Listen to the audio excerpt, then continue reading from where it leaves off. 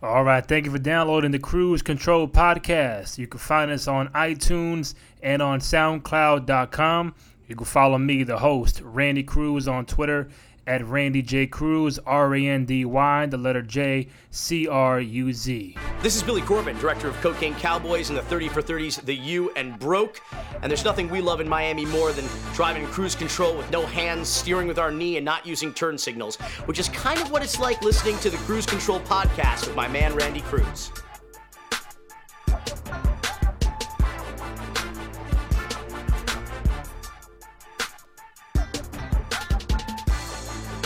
All right, we're here on the Cruise Control Podcast with me, Randy Cruz. You can follow me on Twitter at Randy J. Cruz, R-A-N-D-Y, the letter J, C-R-U-Z. Talking NBA today with Mike Scotto, the writer, NBA writer, and college basketball writer for both Sheridan Hoops and the Associated Press. Mike Scotto, what's up, my man? How you doing?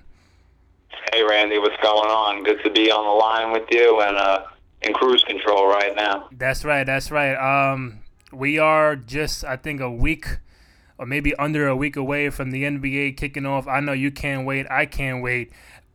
Before we get into talking about the season, just you as a longtime basketball fan, what's the feeling like you have now, just anticipating and waiting for the NBA season to finally kick off?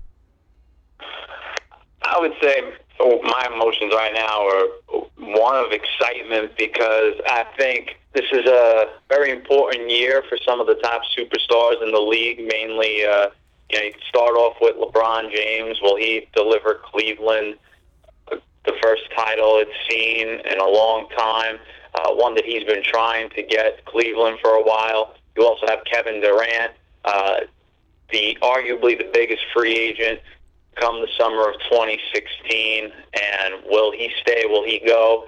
Certainly that whole saga is going to be a sort of dark cloud over the Oklahoma City Thunder, I think, all year if they don't get off to a really hot start and show Durant that they're a title contender. So those are some interesting plot lines, and you always have some interesting races in the Rookie of the Year award and MVP award, and I'm sure we'll get into that in a little bit. But those are just some of the things that I'm looking forward to this new NBA season.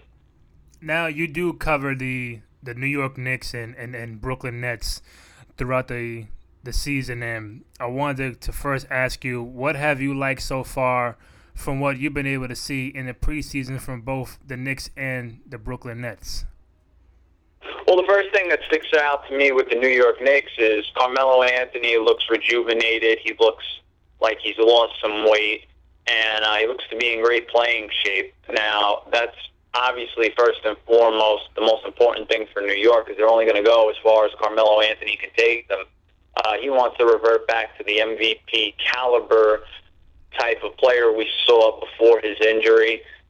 When he finished, I believe, third in the 2013-14 season. So for Carmelo, that's obviously an encouraging sign. Also, Kristaps Porzingis, the number 4 overall pick. Personally, I was a fan of the selection that the Knicks made in Porzingis. I just felt that if the biggest knock on this young man is his lack of strength at the time of the draft and weight, as you grow up as a young man, you're only going to get stronger. So I felt that if that was the biggest red flag, or one of, I should say, that he would be able to overcome that. Also, I think the Knicks have more depth in the front court than people give them credit for. They have Robin Lopez, they have Porzingis, you have Melo, you also have Kyle O'Quinn, who seems to have found the role in that triangle offense where he's getting a chance to operate and play more than he did in Orlando. And you also have Kevin Seraphin, formerly of the Washington Wizards, a proven low post scorer and a guy that can hit a jump hook at times as well. So I think that's an underrated aspect of the New York Knicks. What have I liked with the Brooklyn Nets? That takes me a little longer to answer, because when I look at the Brooklyn Nets, they're in preseason action. I'm a little concerned with them in terms of, are they going to be able to keep up with some of the teams that like to push the pace? It was a problem last year. But what have I liked? I expect Brook Lopez to have an all-star caliber season if he remains healthy. He's going to be the focal point of that offense. And I think Jared Jack, although some are questioning whether he can handle a full season as the starting point guard, I think for Jack, you're going to see one of the best seasons of his career because this man's in a contract year. And we all know that when it's time to get paid, NBA players put in somehow, some way, stat lines always seem to improve, and they're that 110% effort. Not that Jared hasn't done that in the past. He certainly has. I mean, knowing him personally, I know that he's someone that takes his craft seriously. But with that in mind, I expect an even better year for Jared Jack. It's going to be interesting to see what happens with Joe Johnson on the Nets. He'll be dangled as trade bait for the third consecutive season in the last year of his contract. So those are some things to look out for regarding the Nets heading into this season. Now, for a very important stat to Knicks fans, the Knicks are now 4-1 in the preseason with a brand new blue painted court.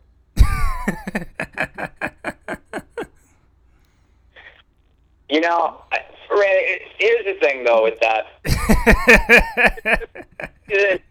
In the preseason, you're playing against a Brazilian team who I don't think anybody that's even an avid NBA fan or someone that follows the game 24/7, I don't even know what division they are in Brazil.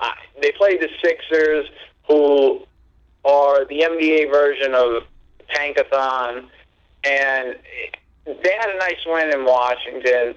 You know, that was one thing you wanted to see, a couple of young guards and John Wall and Bradley Beal, if they could stop them, because those are the type of players that are giving them problems in years past, especially with a guy like Jose Calderon, who's advanced in age and not exactly fleet-footed. But, hey, look, it's good to see winning basketball for New York in any way. If they're going to change the culture, it starts in small ways like that. I just don't want Knicks fans to get carried away and start thinking, well, we're going to the playoffs. Oh, we're going to go past the first round, this and that. Take it easy.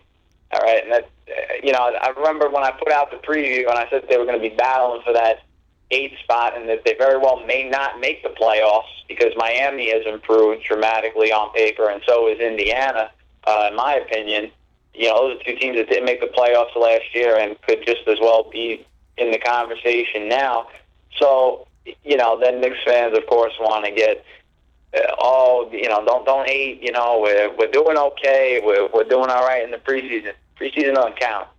But that said, there are plenty of encouraging signs if you're a Knicks fan. And honestly, the biggest X factors are going to be Melo, if he's an MVP candidate this year. What are you getting out of Porzingis? And also Aaron Aflalo in a contract year with a player option at the end of this year. You expect him to put up big numbers and have a pretty good season too. So we'll see what happens with the Knicks.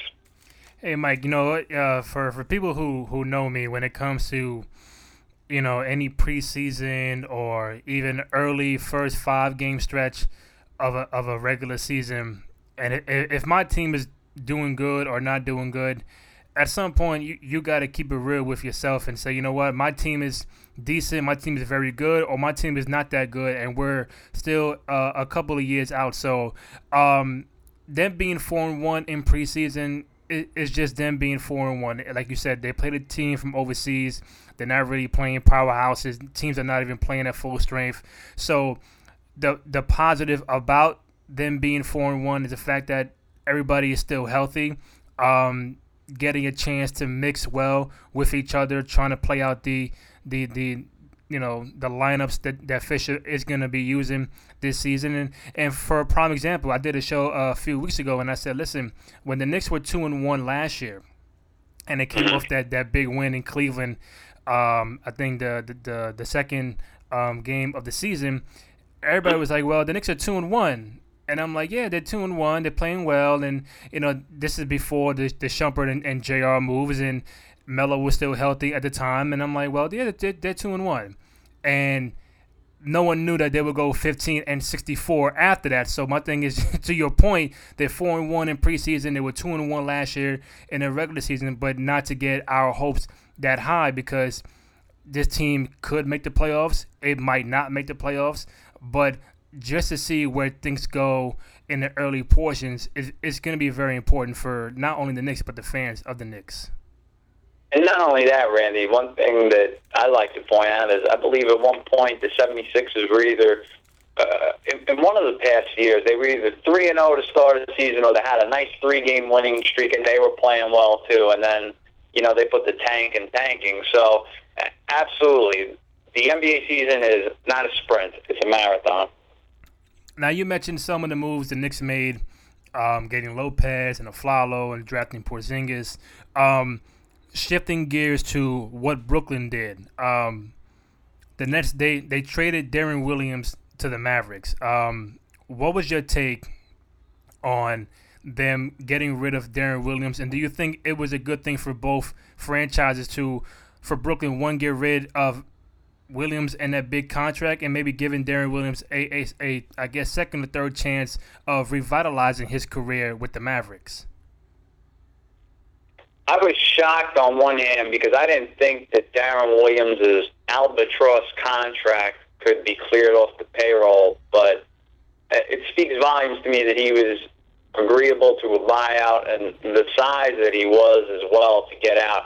And as far as I had known from people that I spoke to, Darren was not a fan of being in a, quote, big market. And even though it's Brooklyn, still in New York, I think he struggled with the adjustment of living in a big city like New York and being in Brooklyn. Unfortunately for Darren, injuries, ankle injuries, calf injuries, they derailed what was once an Olympic player. This is a guy that won gold medals with Team USA and was in the conversation as the best point guard in the league with Chris Paul, right. Years ago. But I think for the Nets, the contract made expectations too high for him after, he couldn't stay healthy. Now, what's interesting with Darren was he had flashes of, I forget what was a 57-point game he had against Charlotte when they were the Bobcats at the time. Even in the last playoff series he had a 30-something point game against the Bulls at Barclays Center. So with Darren, for him personally, it's a chance to go back home, play in front of his family and friends, and you're never going to see the D-Will that we saw in Utah. That's out the window. And I think anybody that believes that is hallucinating. Right. But for the Nets, it also gives them a chance to turn the page. And I think at times avoid a little bit of a distraction because, when you're in the locker room, it's hard to deal with those injury questions every day. And is this guy motivated to play? And there were some players that maybe didn't get along with him necessarily as well. I mean, it's well documented that Joe Johnson and Darren didn't always click. So I think from that perspective, it lends a breath of fresh air for Brooklyn. Now, I'm not saying necessarily that they're going to be better than last year. You talked about, what moves they made, and you were asking about that. You're bringing in guys like Shane Larkin and Andrea Bargnani, who were let go by one of the worst teams in the league last year in the New York Knicks. Bargnani, it's amazing to me you get rid of Darren Williams, and then you bring in Bargnani, who's as injury-prone as any guy in the league at this point. Also someone that's been questioned as far as his mental fortitude and his desire to play the game at times, after getting a big contract in Toronto. You can go with Shane Larkin as your backup. I mean, Shane wasn't even playing that much with the Knicks at times, so I don't know really what you're looking at there. One of the more underrated signings they did have, though, was Thomas Robinson. He's been a rebounding machine for Brooklyn, and I think that he's going to carve out a nice niche alongside Brook Lopez, who struggles to rebound, but is a great offensive player, whereas Robinson is more of a putback guy and doesn't really have any offensive moves, but he's a great rebounder. So those two should kind of form somewhat of a symbiotic relationship in the front court. I think that's a move that is going to turn out well for them. For Brooklyn, they're banking on Bojan Bogdanovic also having a big year. At this point, whether that's starting or coming off the bench, we don't know yet, but he's going to play heavy minutes. He struggled mightily with a shot, overseas playing for the Croatian national team, and then at this point, what we've seen in the regular season, he hasn't lived up to the hype. So that's another thing. I mean, they got Wayne Ellington. He's been playing the 2 right now and starting for them. And one of their preseason games that Lionel Hollins called a dress rehearsal. So is that going to be the starting shooting guard for the Nets? There's a lot of variables for Brooklyn right now. And, as I wrote in my preview, I personally don't see them making the playoffs either at this point. From what I've seen before the preseason, you're talking about training camp, and the preseason now, nothing has changed my opinion of that.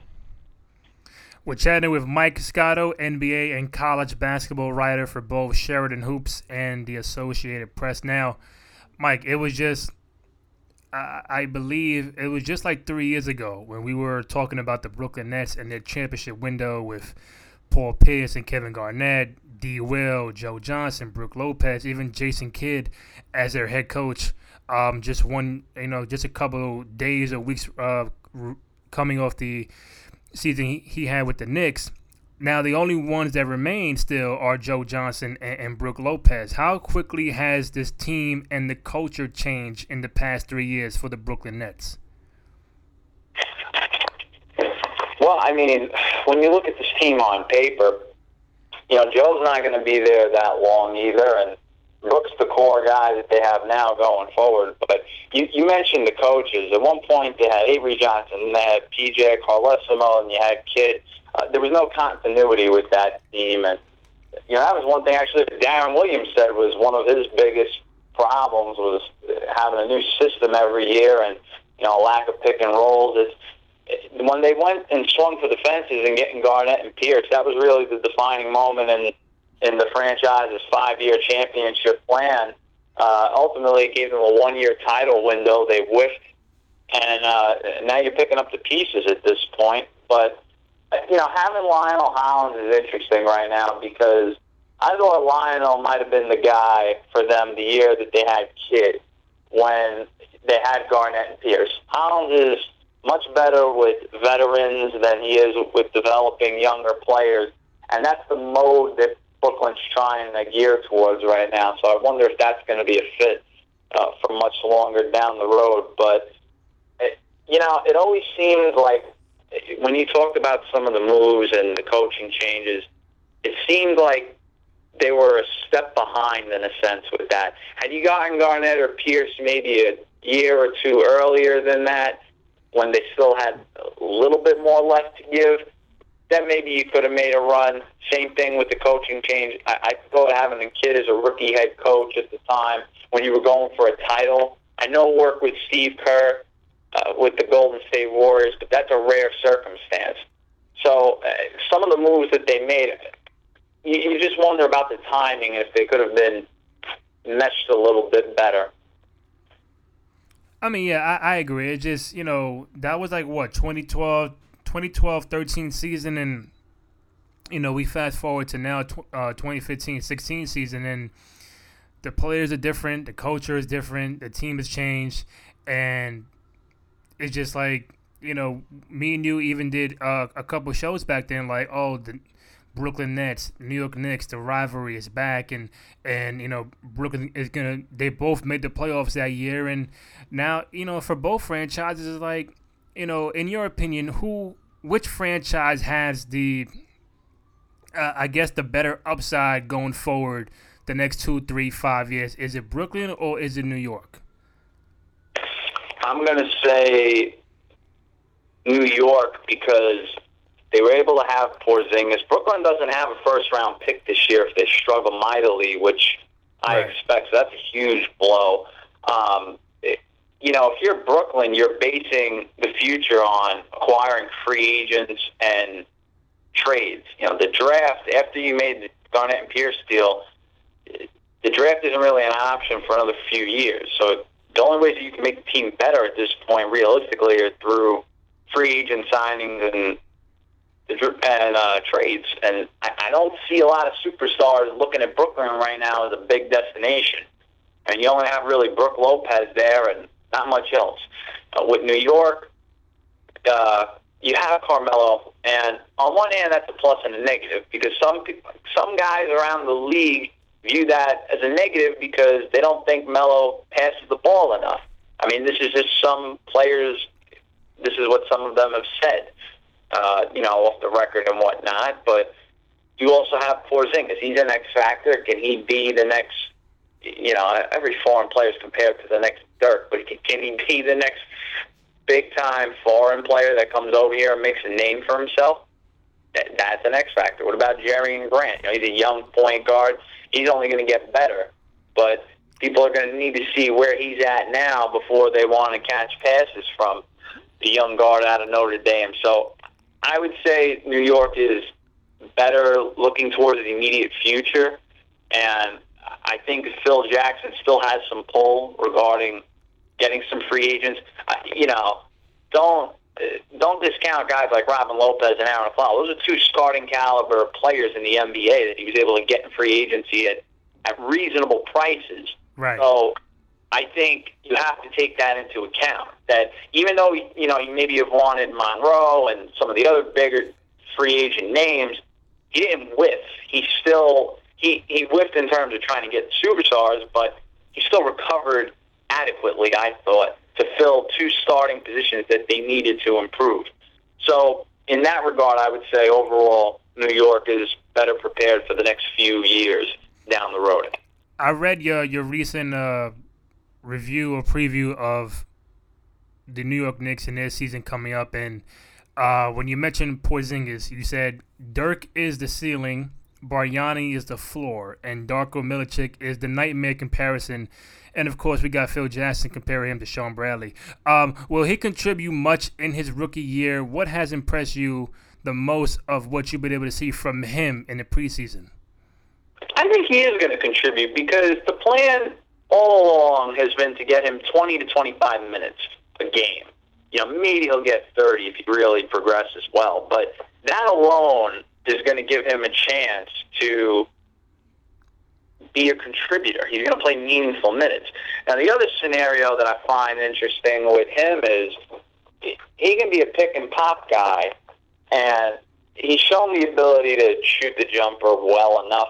I just want to see if he's able, because he's put on a lot of weight to bulk up and, be prepared for some of the banging down low in the post. But one of the big things that made him an attractive option was his athleticism. As long as his athleticism isn't detracted by the weight gain, then I think that he's going to be a very productive player. I really do. Am I going to say he's the rookie of the year? No. But I think that he's going to be a valuable contributor to this team. I can't put a statistical figure on that, but if you're playing 20 to 25 minutes as a rookie, you kind of have to be a valuable contributor. So he'll get every opportunity. I think he's going to get more shots than people think, even though Melo and Aflalo are in this offense, because he would be, if he's a starter, that's their third guy right there. He's the third best scorer. So he will have an opportunity to be a productive guy in the rotation, no doubt about it. Now, Derek Fisher is entering year 2 as the Knicks head coach, which also means we are entering year 2 of the Triangle offense. Now that he has a better roster this year than he did last year, what are you expecting from Derek Fisher this season? Do you think the Triangle offense will be used majority of the time this year? I think it's either going to be triangle or heavy pick and roll, top of the key with Jerry and Grant. He's shown the ability to excel in that regard. He's also a quick learner, so I think there'll be an even mix of both. There's a lot of pressure, I think, on Fisher to show that he's an adequate coach at this point. You got to pass last year when Carmelo was out for half the season, and they traded away guys like JR and Shumpert. And, you went with guys that were borderline D-leaguers at one point. So he got a pass with that. However, when they were competitive before all this happened, through the first 15 games or so, they lost a lot of close games, and I questioned some of his lineup decisions and timeout usage with the clock. So I want to see if he's made progress in that regard. And, down the road, the whole situation with Matt Barnes' estranged wife, depending on legal proceedings, that could be a distraction, and you never want that if you're an NBA team to have your coach be a possible distraction in any way. So I want to see how he handles himself off the court with the legal proceedings, but on the court, Is he going to get Melo to play defense the way he has been in the preseason through 82 games? You know, I want to see if he can maximize the potential of Porzingis. And this team, in my opinion, should win somewhere between 30, 35, I would say, games at this point, even though I know they had a nice preseason. If they don't hit that plateau, if they don't win 30 games, there's a real red flag there, in my opinion, and everybody's healthy and whatnot, then that would raise a red flag with me. I know Phil's kind of said about being more hands-on and whatnot. Maybe he has to be. Maybe he needs to, guide him a little more in the process. But there's no doubt in my mind that this is not a make-or-break year for Fisher, but it's certainly one where he needs to put his stamp on this team, especially with a big free agency class coming up in the summer. Guys are going to look at this situation and say, is this a guy that I want to play for? Is this a guy that's going to take me to the next level and make the team I'm with a title contender? There's a lot riding on the season for Derek Fisher, whether he knows it or not. Yeah, I mean, if when you say he has to win 30, 30 is a hell of a lot better than 17 from last year, Mike. Yeah. And, normally you wouldn't think of a team doubling their win total necessarily, but you added two key starters in the offseason with Lopez and Afflalo. You got the number 4 overall pick. You got Porzingis. He could potentially start too. You're getting an all-star caliber player and at worst, a top 15 player, more like a top 10 player in Carmelo Anthony that is coming back healthy. You have the ingredients to double such a low win total from last year. It's not like it's an unreasonable expectation. Melo is healthy, Mike. I think a lot of fans are happy to see that. His jump shot has been looking good in the preseason. Looks slim. Very impressive in the preseason. He's 31, Mike. In your honest opinion, how many elite years does Carmelo Anthony have left if he remains healthy? I think Carmelo has another 3 years or so at an elite superstar level or all-star level at this point. He's been nicked up with injuries, including his shoulder injuries over the past few years. And one thing you got to remember about Carmelo is, he came into the NBA after one season at Syracuse, and he's been on the Olympic team for a number of years. All those extra games, and it's just going to be sort of too much tread on his tires, I think, at this point. I know he's 31 in a calendar year, but in terms of basketball years, it's more like 33. So that'll put a little bit more of an emphasis on New York to maximize what they can out of him in the short term. One more question before I go into some other NBA stuff. In your column, you have Brooklyn winning an estimate 38 wins and New York having 35. So you're saying that the Brooklyn Nets have a better chance at making the playoffs in the East than the Knicks, right? In theory, coming into the preseason when I wrote it, yeah. Now, after the preseason, you can make a case that the Knicks, obviously, again, it's the preseason, but the Knicks have just as good a chance as Brooklyn. Honestly, it's kind of a toss-up at this point. There's too many variables with both teams. I don't think, overall at this point, I'm not willing to say either one of those teams is going to make the playoffs. I'll say that. Whether they get in between 30, 38 wins, that's up to them. But as far as a playoff seed, I still don't see it at this point for either one of them because Miami improved in the offseason, and they didn't make the playoffs last year, and so did Indiana. Now, Brooklyn barely made the playoffs last year. I don't see them better than either one of those two teams, so that drops them down. New York was at the bottom of the standings. Even with the additions of Afflalo, Lopez, Porzingis, and healthy Melo, you still can't guarantee that they're going to win even half their games.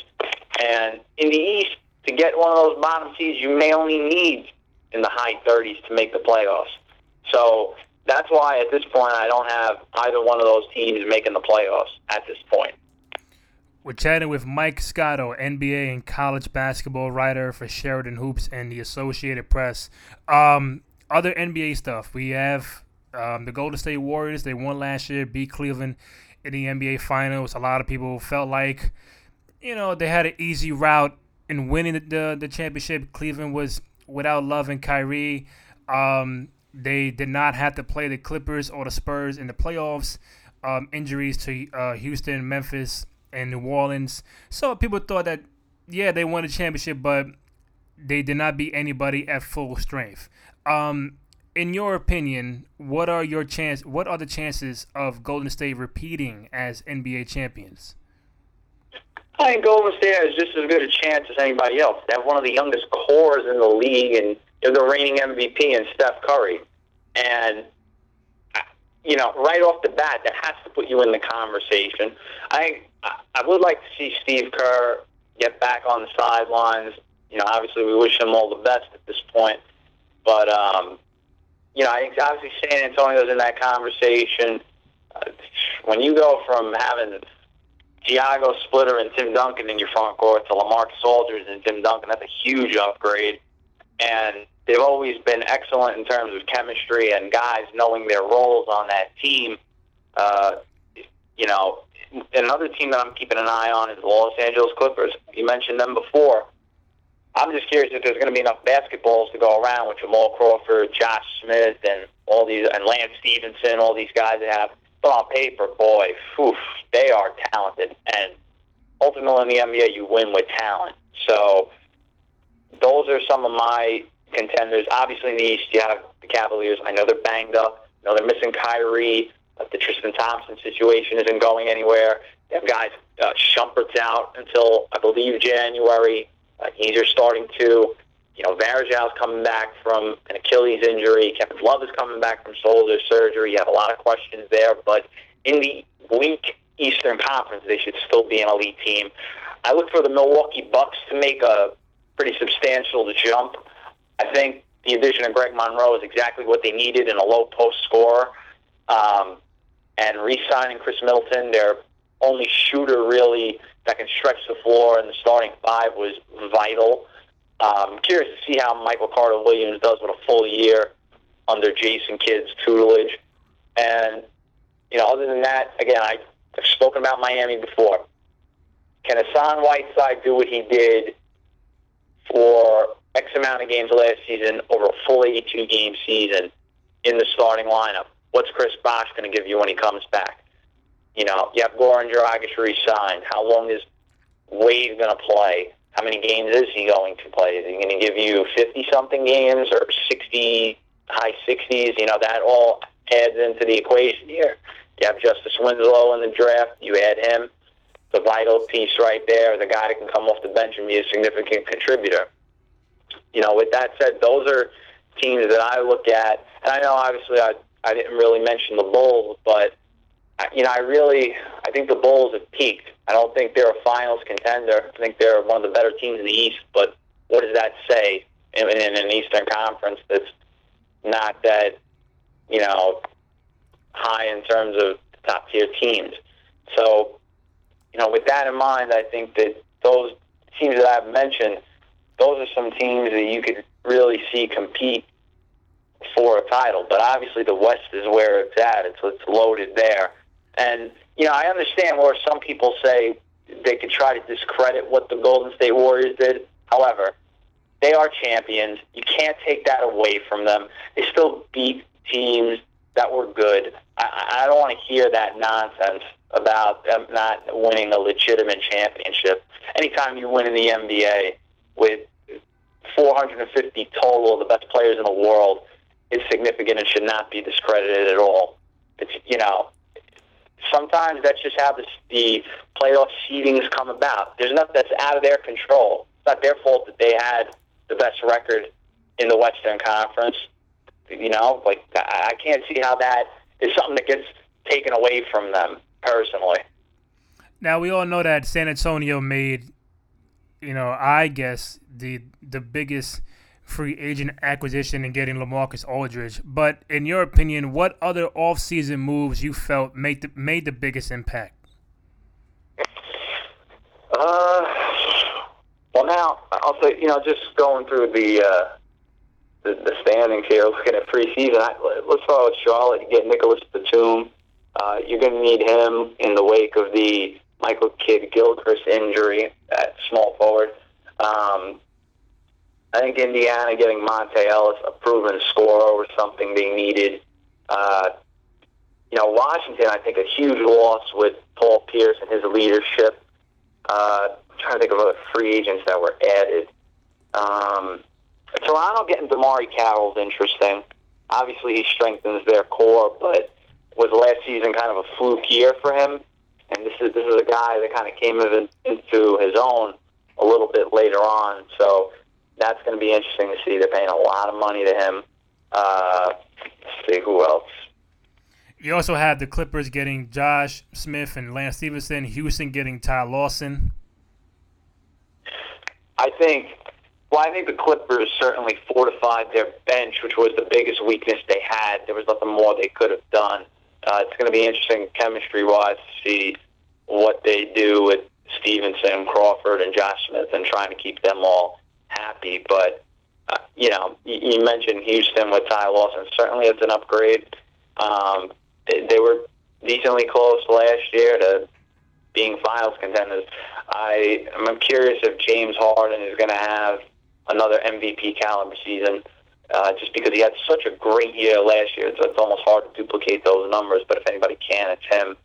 And we'll see what happens, certainly. I'm trying to think if there's any other teams otherwise that really made moves. Obviously, Dallas, after losing out on DeAndre Jordan, kind of had a scramble, and you pick up Wesley Matthews, but you don't really know what you're going to get out of him. And same thing with Darren Williams. I think they did more quantity over quality at that point. Not that they had any choice in such a rare circumstance when one of the top free agents agrees to a deal and then backs out. But ultimately, certainly the Clippers and the Spurs, you have to look at as the two teams that bettered themselves the most in free agency. Now, I think today or yesterday or recently, there was a GM poll, NBA.com. 86% of people said they will start their franchise with Anthony Davis today over LeBron and Kevin Durant. I think LeBron and Durant got 7% of the votes. Is that because he's that good, or the fact that Anthony Davis is much younger than both Durant and LeBron, and both have had some injuries in the past? Well, Anthony Davis is really good, and he's a guy is. that I'm looking at as an MVP candidate this year. He's in his early 20s, and with that in mind, anytime if you're going to start a franchise, you got to remember LeBron in his early 30s and Durant late 20s. I think a lot more of it has to do with Davis's age, but by no means are we discrediting how great of a player Anthony Davis is at such a young age. This is a guy that last season he nearly became the fourth player, along with Michael Jordan, Wilt Chamberlain, and LeBron, that would have had a player efficiency over 31. He just missed it at 30.8. So that's just to put in context how good Anthony Davis is. He is a franchise player and everything that New Orleans hoped for with the number one overall pick. I agree with the GMs. I would start my franchise with Anthony Davis if I had to tomorrow, looking long-term as well. But for him to be an MVP candidate, which I agree with you, this year could be that kind of year for him. But that means him and the team will have to go from 8th in the West to, what, 3rd, 4th, at least to be... Well, let me say one thing, Randy. Who had the Pelicans last year in the playoffs? I did. I think him taking them to the playoffs was worth MVP candidacy. Now, granted, obviously last year was an incredible year, and you had Harden, Curry. Chris Paul was playing at an MVP caliber level, too. Right. Russell Westbrook was a walking triple-double. Extremely tough circumstances for him to win the MVP. But I thought the job that he did in carrying that Pelicans team into the playoffs, they had lost Holiday for a while, and they had other injuries that they dealt with overall. That man night in and night out was a monster, an absolute monster. Fear the brow. Fear the unibrow. Hashtag fear the brow. Just a couple more for you, Mike. It seemed that you and some GMs happened to be on the same page because you and some GMs said that Stephen Curry is the best point guard in the NBA. And, my question is, has he totally surpassed Chris Paul as the best point guard in the NBA with him winning a championship and the MVP last year? Well, let's put it this way. I don't think you can go wrong picking the reigning MVP. I wouldn't say I'm Einstein on that one, but with that alone, in the year he had, they're different games. Stephen Curry is such a gifted scorer. He is the best shooter off the dribble that I've seen in a long time and possibly ever. What he does with a basketball, he makes it look like a yo-yo. It's remarkable. That said, Chris Paul is the best facilitator in the NBA. He is the best point guard in that regard. He still continues to lead the league in assists, and just narrowly over John Wall last year, but nonetheless, those two were the only guys that average over 10 assists. I think as a facilitator, Chris Paul is still the best. Overall, I don't think you can go wrong with Curry. You can also make a case that Russell Westbrook, a walking triple-double, because he gets those rebounds and scores at a higher rate than Chris, you can make the argument that you would take Russell Westbrook over Chris Paul. Chris isn't getting any younger. Not to say that he's old by any means, but, Chris is in his prime towards the last few years. Russell Westbrook still has a lot more basketball left in him, provided he stays healthy, and obviously you can say the same thing about Stephen Curry. All right, final three, Mike. The biggest threat to the Warriors in the Western Conference is? San Antonio Spurs. The biggest threat to the Cavaliers in the Eastern Conference? I'm going to say the Milwaukee Bucks. You know why? Because they don't know any better. They're young. They're not a team that's going to be afraid. Now, I'm not saying that they're going to eventually beat Cleveland, but just because, youthful ignorance, I'll say. And I really like them. They're a good young team, well-rounded. Okay, I would have. I'm not going to say Chicago because I think, like you said, they've peaked and everything hinders on Derrick Rose remaining healthy. But even when he is playing, they just can't beat LeBron and the Cavaliers. I thought you would have said Miami. 'Cause a lot of people are high on, D Wade coming back healthy. So it's Bosh. They got some free agent acquisitions. They drafted Winslow. So, and not many people are still believing in the Hawks. Maybe they felt like that was just a 160-win season, and they don't think they can, repeat going to the Eastern Conference Finals. But I'm shocked you said Milwaukee. I would have said Miami, but I guess we agreed to disagree, man. I don't by any means disagree with what you said. I definitely believe Miami is a contender in the East. But you know what?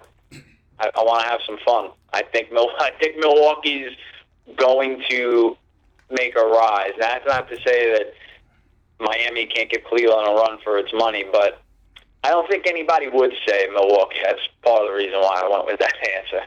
Mm-hmm. Last one. I don't want to sound biased because I am a LeBron James fan. I've been so since he came in the league, and I'm just getting tired and annoyed of him going to the NBA Finals and majority of the time, losing the NBA Finals. And what is the likelihood that LeBron James gets his third NBA championship this season? Well, technically, the likelihood's 50-50. Either will or he won't, just to be kind of sarcastic. But, I don't know what it is. My gut tells me they won't win the title this year just because it would make it a little bit more interesting what he does in the summer. And I think this whole Tristan Thompson thing has gotten a little out of hand at this point. Obviously, they're dealing with a ton of injuries, and he's going to have to carry that team. Not to say that he can't, he's the best player in the world, but he's got to carry that team for 82 games, and then in the playoffs through another grueling stint. coming off playing with Team USA, in the mini camp as well. Boy, I mean, how much can you put on a guy's shoulders? And I know they're pretty broad, but I'm just saying. I don't know. Randy, you bring up an interesting point about him going to the finals and not winning.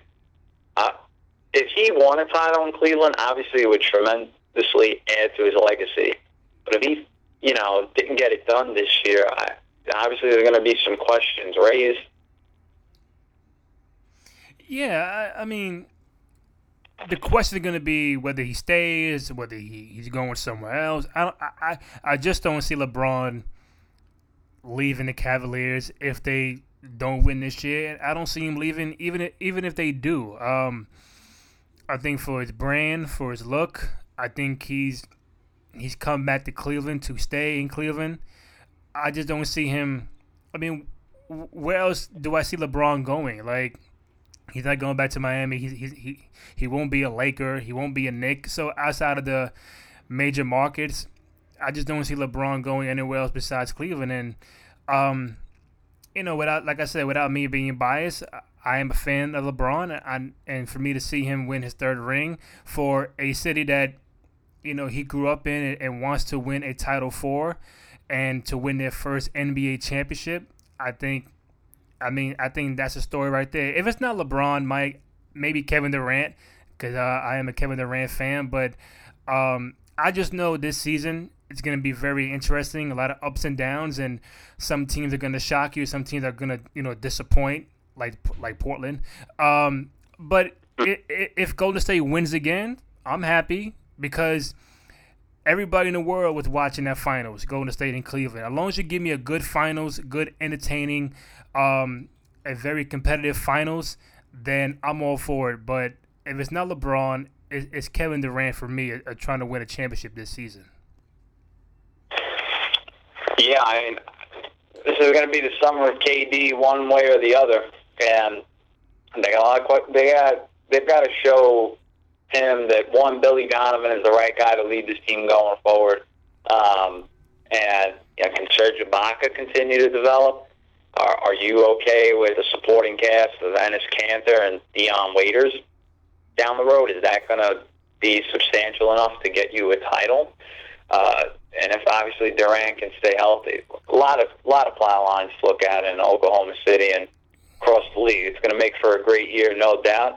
And obviously that's why you and I are some of the many people in the world that are excited for the season to start in about a week or so.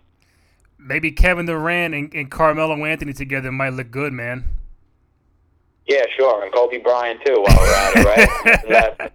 That's a funny rumor going around. You know what? They are good friends. I mean, Durant and Melo are good friends, but you know what? Who knows? We'll see. Hey, man, at some point, at some point, we're gonna, entertain that, and if it happens, hey, man, great for New York. If not, maybe Durant stays. Maybe he goes to Washington. That's where he grew up, and maybe a Laker, maybe a Knick. But knowing Durant, he won't say much. We're gonna really have to wait till the summertime to figure this whole thing out. But Mike, always great having you on. Again, he's Mike Scotto. He's on Twitter at Mike A. Scotto, MikeASCOTTO. He's the NBA writer and college basketball writer for Sheridan Hoops and the Associated Press. Mike, always great having you on, man. Likewise, always good to talk with you, Randy. And I like riding in cruise control. Yeah, me too. Thanks, man. I appreciate it. You got it. Have a great day. All right, you too.